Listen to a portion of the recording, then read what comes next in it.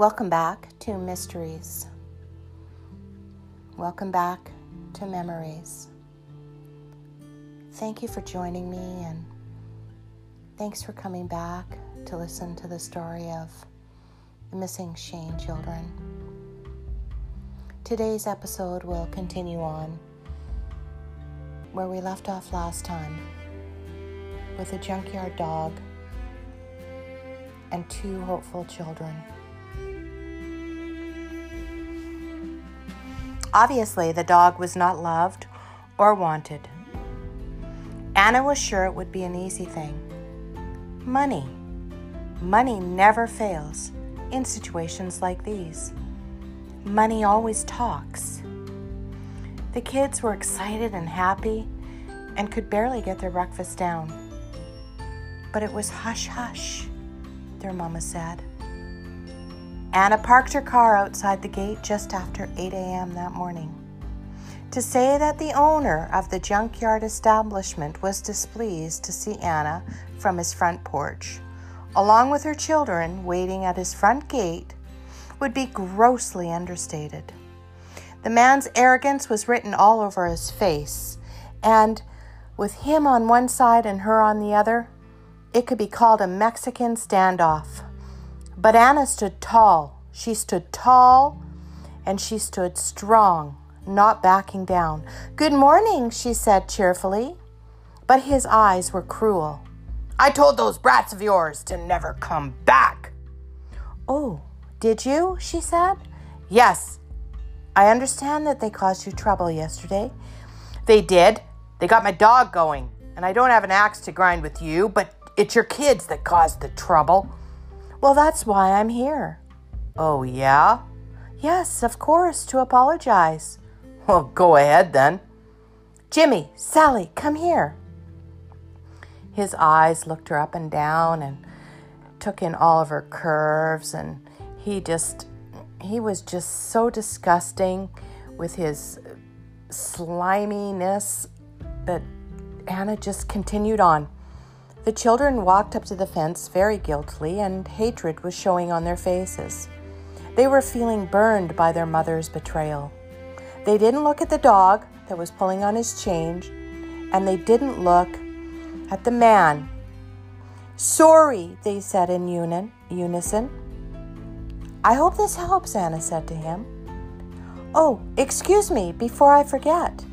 The man neither acknowledged her or the kids and turned abruptly away and walked back up the dirt trail to the shack. Along the walk, he seized the chain holding the dog and gave it a pull. "Lay down," he growled. If she thought it would be a heartwarming moment, she was sadly disappointed. The three of them got back into the car. Jimmy sat alongside his mother, and Sally sat in the back seat. It was parked alongside the fence. They just sat in silence. They all sat in silence, staring at the black dog.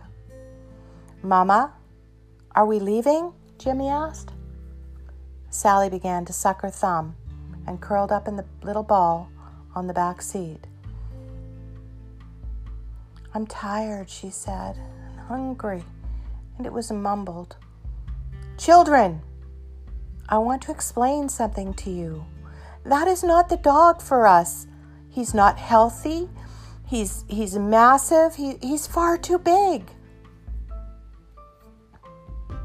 The pain hidden in her heart was coming through in her voice as Anna gave the children all the reasons why they couldn't help this junkyard dog or save him.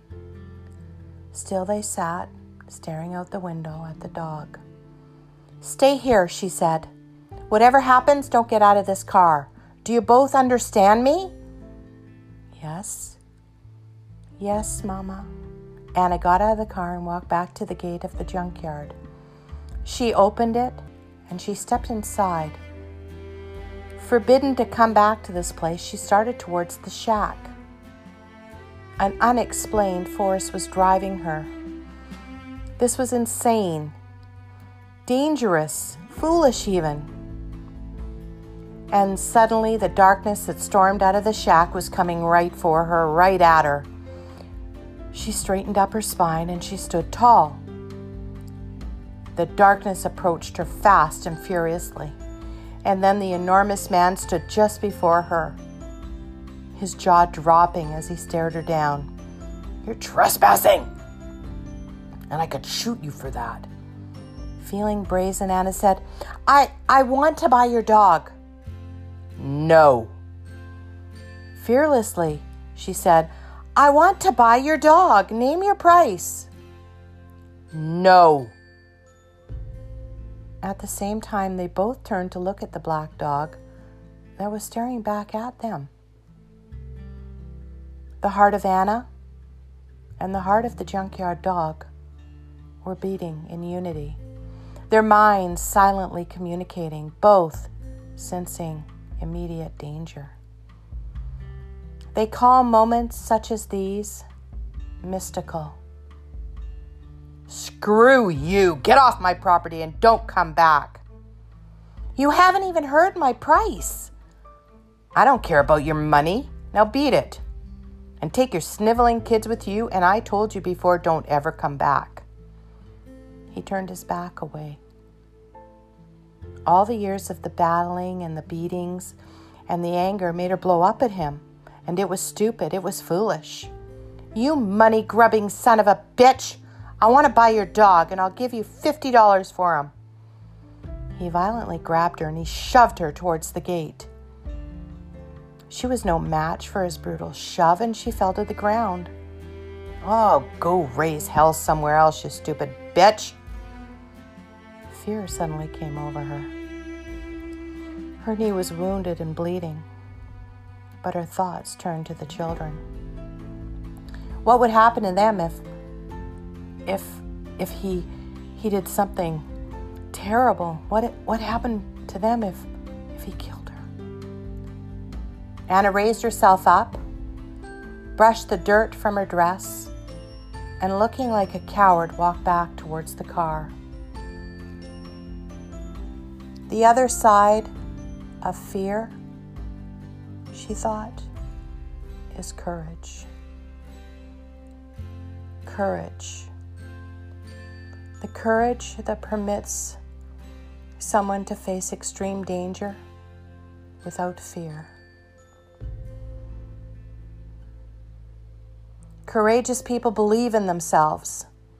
They know who they are. They know what they stand for. Their values. They recognize their capabilities. They're confident in meeting the challenges that lie before them. Courage, she told herself. Courage is what Anna Shane and the Shane children had taken them. From every blow, every put down, every hope. Suddenly, Anna was feeling the fear, and yet she chose courage. She stared into his eyes. She had the courage and the intuition to follow her heart on the dog. Anna turned and walked away. She turned and walked away from the dog, from the stupid junkyard, and from the chance of death. Some people can start fires just by the way they feel.